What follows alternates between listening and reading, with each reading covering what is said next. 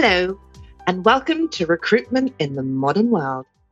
Our first 6 episodes focused on topics for employers.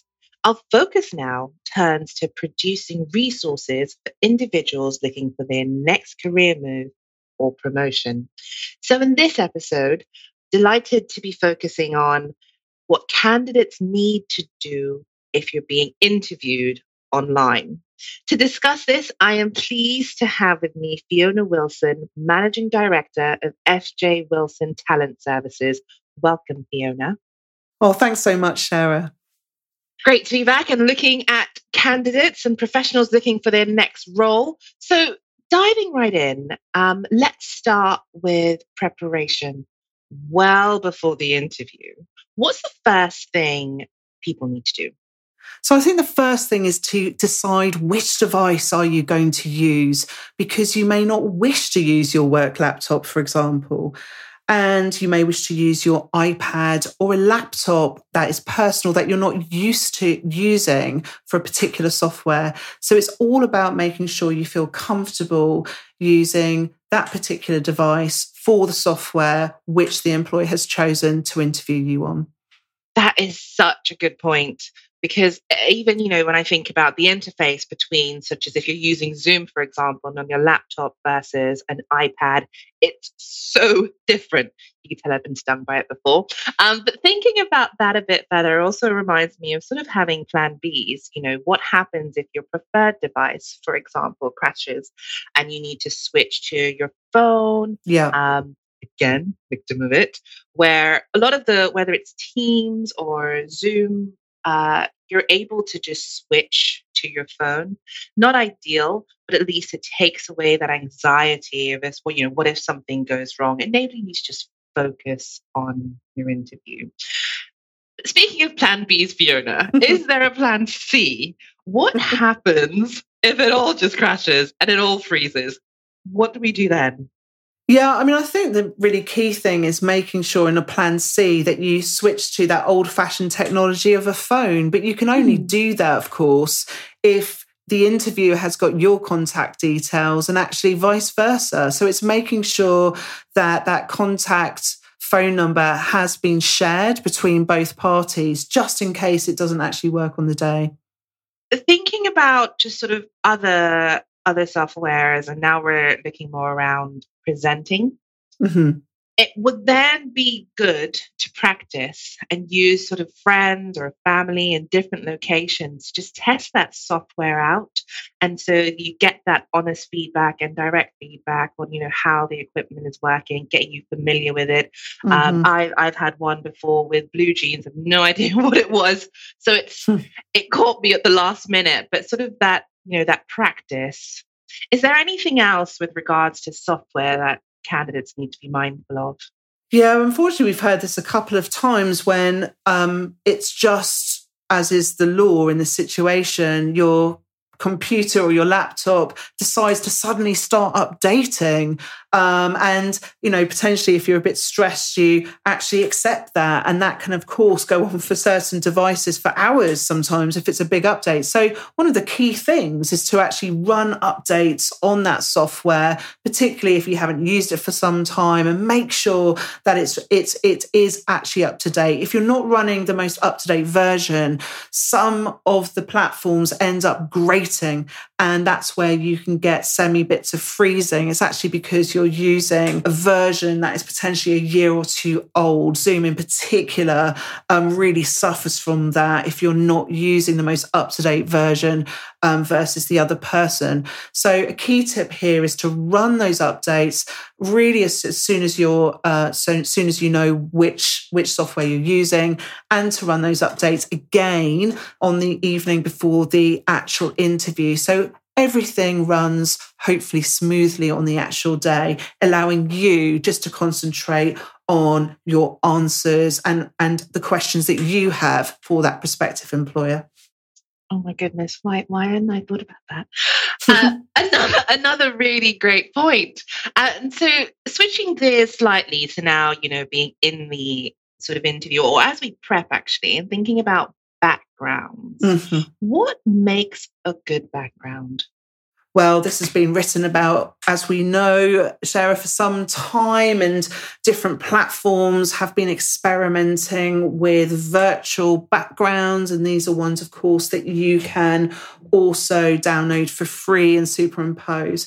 However, our view, listening to what employers' feedback is, really the diffusion option is best. You can do that on Zoom, certainly now, and also Teams. Diffusion is great because it's the ultimate neutral look. Alternatively, if you've got a well-lit room with a plain or light wall as a background, that's absolutely fine too. But that's the key thing. It's just around making sure there's that neutrality in background. And sort of what I'm getting from that as well is just about being uncluttered. Mm-hmm. Yeah, completely. So sometimes people will position their camera so that they are like backing onto like a very busy background of lots of books, etc. But what inevitably happens is that people start trying to check out which books you've got on your shelves, and you just don't really want to have any distraction away from what you're saying and how engaged you are in that moment, just like an interview in a face-to-face office situation. Exactly. No judgment for my library. Yeah, completely. And the other thing as well, it's very easy to forget that confidential information sometimes can actually be on display as well. So what we're not talking about here is the obvious faux pas of having washing, hanging around in the background. We've seen it all over the years, as I'm sure everyone has as we've moved into a virtual world. But yeah, just that neutrality, diffusion again, can hide pretty much everything that's going on behind you. And then what about sort of other aspects of the environment? Yeah, I mean, I think, again, if you think about sort of going to an office location for an interview, most people do understand that they need to turn off their mobile phone. At home, for those who still have a landline, although those, of course, are dying out slightly, but it's remembering not to have the interview in the same room as your landline, or actually just disconnect it for during that time. It's very off-putting. It can put you off your stride when you're thinking and tuning into sort of a complex answer or complex question. So again, it's just trying to make sure that you can just concentrate in that moment and fully engage with the interview panel. Absolutely. And one other thing that comes to mind is if you live with other people, this is me exposing myself again, but it's just making sure that they know not to enter or interrupt or any other distractions, such as sort of a doorbell going off. I've got Ring on my phone, so that goes off. So turn that off, but then there's a plug-in one downstairs. So having all those distractors out the way so that, you might be forgiven in the interview, but it's all about, to your earlier point, Fiona, so that you don't get thrown off. Yep. You may not be judged badly, but it means you lose your train of thought, and then you ultimately lose the competition because you're not able to answer or get back in the groove of your interview. Completely. And it's really tough, right, at home, because things can happen where, for example, your neighbour starts drilling, which, you can't think of absolutely everything. And very, I think everyone's very sympathetic about that. There are only so much that you can do to mitigate it. Likewise, if you have a pet, I've got sort of very active young dog, even though I'm able to actually contain her in a different room, if there is movement outside, it will set her off barking. So whilst that might not be in the actual room, it may well be that's picked up. And actually about sort of a couple of minutes ago, that actually happened. That might be cleaned up in the actual production of this podcast, hopefully. But I could hear her and that might come through. But what you're trying to do is, again, just remove and mitigate that risk, which will just disrupt you and potentially, of course, mean that you're just not competing as effectively as you could be. Yeah, for sure. Definitely a lot deeper than just a link to the platform you need to join. It is. It really is. And I think all of these tips have just grown over time from feedback that we've had from candidates. Not so much actually on the employer side at all, but it's from candidates who are sometimes kind of cringing with the fact that they should have actually done some of this stuff more in advance and kicking themselves as to why they didn't it, because it creates a huge amount of anxiety. It's a bit like not leaving enough time to arrive somewhere, and you are literally sort of rushing up, always a hill in that situation, rushing up a hill, sweating, trying to obviously navigate like a massive reception area or something like that and figure it all out. You just want to be as peaceful as possible, as focused as possible, so your performance is maximized. I think the other thing that often is overlooked is around lighting. So I was going to ask about that. Yeah, so you were saying earlier, which was a great point, around getting that orientation and getting family and friends to kind of feedback. How is your face looking on the screen? Is it too big? Is it too small? And just checking all of that stuff out with you. The other thing they can do is feedback around lighting. You do want to make sure that people can really see the expression on your face and see that clearly and in an optimal level. So little tips which have been shared to us are getting a table lamp, putting it on a pile of books or a box underneath you, just to pop that light under your face, often used by photographers, yes? Okay. So if you think about photo shoots, they often have those big round circles to pop the light onto people's faces when they're shooting. That's often overlooked in a home setting virtually. And day-to-day, interacting with colleagues, does anyone ever really feed that back? No, they don't, necessarily.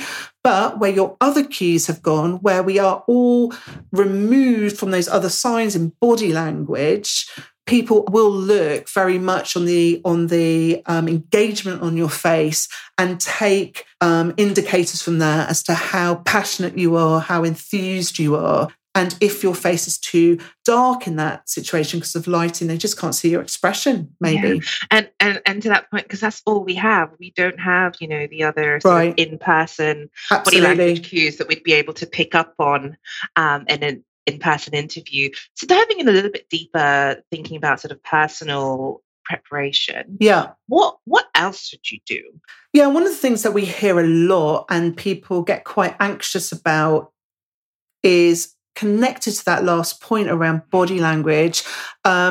It's weird when you are in a fully virtual role because the camera is obviously not where someone's face is on the screen. So if you're looking down the camera lens on a laptop, you can't actually see the person. The person is below. Yep.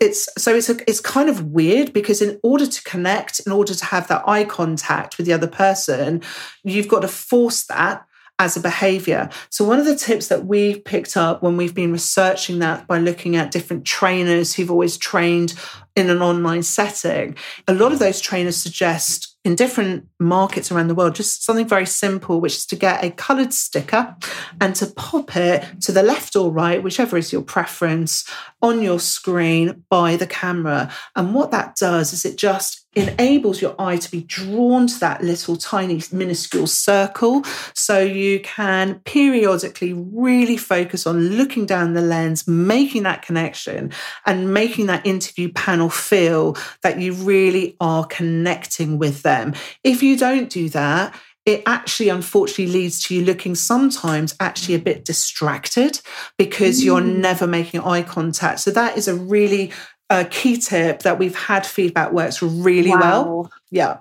That is so good. So as you could probably tell, my mind is blown because it's one of those things you just also don't think about. You take for granted, but it's so true. Right. In person, we would be giving direct eye contact. And now we've moved to this sort of virtual space where I want to look at the person who's interviewing me, but actually I need to be making eye contact, which is through my camera lens. Completely. Wow. Which also reminds me about, not just sort of the visual aspects, but also the sound and making sure you have that either good set of headphones or earbuds, but you really want to make sure that you've got great sound quality. Yeah. And then the other thing, what about dress code? Especially now, I feel like it's the buzz topic. Yeah, I think dress code is really difficult virtually to judge. So we've had feedback where earlier on we weren't really checking that out when COVID hit, and then everything switched 100% over to virtual interviewing. Because we work in the specialist and senior marketplace, we have never pre-COVID for face-to-face office-based interviews ever needed to give that advice. I mean, periodically people may check something, but it's not like a standard process to check in with people, because there's a bit of a presumption that people kind of would automatically know that, rightly or wrongly. But we actually now get asked that question as routine by candidates because they're not sure whether to go suited and booted because, of course, a lot of clients have gone over into like more a business casual situation when they're meeting external stakeholders. So how does that play through into interviews? And I think the key thing here is to check. If you're dealing with a recruiter, get them to ask the question if they haven't done already. If you're dealing directly with that employer, ask the question of that central HR recruitment team, or if the company is smaller and they don't have that, ask the interview panelist, the primary one who's interviewing you directly. There's nothing worse than obviously turning up too casual where everyone else is fully in corporate attire, or actually vice versa. And getting that right, again, is just something that can make some people feel a little bit awkward if they have misjudged it. So that's the key message, is just to check that out. If for whatever reason you can't get that, just go neutral again. Right. I think with guys, on a business suit level, sort of dressing with a tie, etc., it's always a safe bet. You can quite quickly tweak that, can't you, at the start of an interview, or just have like a shirt on, Yeah. It's just having something that's straightforward and neutral, really. So we've now prepped. And we've got those tools, we've got those markers and sort of our checklist. What happens just before the interview? Well, I think, again, just on a technology level first, one great tip that a candidate gave us sort of last year was actually to set up a wired connection between their laptop and their router. Wi-Fi does tend to, on a bar level, does tend to kind of dip a bit for everyone. If you're in a room or a location which does suffer from Wi-Fi erraticness, then this is a really big thing to do. Wire in, it's very cheap to get a lead. It's a few pounds, or you might have one knocking around, but that can't prevent obviously a Wi-Fi outage, but it can certainly prevent the signal issue and the instability. So setting up a wired connection definitely would be one. Can you think of any other sort of suggestions, Sherry, yourself before the interview? Yeah, I'm just, what that also comes to mind is sort of the prep beforehand in terms of when to arrive. So I know, in-person interviews, you want to typically be there, give yourself enough time so you're calm and collected and go through reception and all sorts. But I think equally, with virtual meetings, more and more, sort of logging in 10 minutes beforehand so that you can check, like we've talked about, be it your sound or your camera, your lighting, so you're all calm and collected, right? Yeah, I mean, I think, again, depending on how familiar you are with the platforms, testing the settings is just a very good discipline to have. It does avoid, again, that level of anxiety that can kick in far more in an interview situation than it would do internally, or actually just representing your employer to an external stakeholder that you're fairly familiar with. But it's testing those settings and getting that playback, so you do know that the audio is working and the microphone, and making sure you've just closed down all other applications. Sometimes what can happen is like if you're on a Mac, like music can pop up and it just disrupts as a pop-up, or you can start playing some music, or Outlook email can just pop in. It will just again distract your brain, and therefore could just alter your performance in that situation. And it's just better to avoid that, really. No distractions. Exactly. And prep. So finally, are there any other sort of overall thoughts? I feel like I was walking into this discussion being like, I know what we should be talking about here. But there have been so many nuggets you have provided. Are there any overall thoughts? I think the above, things that we've spoken about, the points that we've kind of both shared today will probably sound pretty obvious, but we're specifying them on this podcast and on downloadable resources because we know from experience that people often fail to do them in part rather than in full. But those mistakes can be costly because they lead to anxiety or distraction. And that can be the reason in a competitive market, resulting in why you don't get something because you are put off your performance. And that's the key thing. As with lots of things in life, it's often the simple things that catch us out rather than the big complicated things. So those would be my overall thoughts. Well, thank you, Fiona. Probably tell for my enthusiasm, but I think you have certainly given us, and not I think actually, I know you have given us practical guidance on this topic because to your point just now, there is always one thing people or candidates forget to think about that lets you down. And it's nothing to do with, how great you are for that role. It's just about those things we've forgotten to think about. Yeah. So just to finish, you are MD of FJ Wilson Talent Services. And just to explain a little bit to listeners, you're a recruitment firm who typically works with employers on their specialist and senior vacancies. And some of these clients include membership organizations, awarding bodies, and learning providers. Yeah, absolutely. And so specifically looking at sort of individuals who are looking for their next role, what support do you offer such individuals?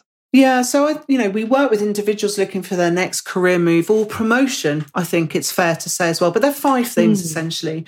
Number 1, which anyone can access who's looking for their next role, be that a promotion or their next external career move. We publish resources which can be downloaded for free from our website in the candidate section. The second is this podcast series, which we're going to continue to add to and update specifically for an individual basis for someone who's looking for that next move. The third is we're launching shortly a series of webinars, which we will announce soon, particularly for individuals looking for careers advice. We provide one-to-one careers coaching for specialist and senior professionals, which of course is our area of expertise.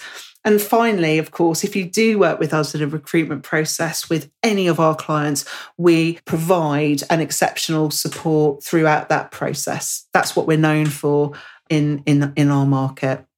Fantastic. And where can listeners go to find out more about all of this? The best way is to always visit our website, which is fjwilson.com. On there are all our contact details for phone and email as well, but definitely go to the website. Awesome. Thank you, Fiona. My pleasure. And thank you to our listeners. And please do join us for our next episode of Recruitment in the Modern World.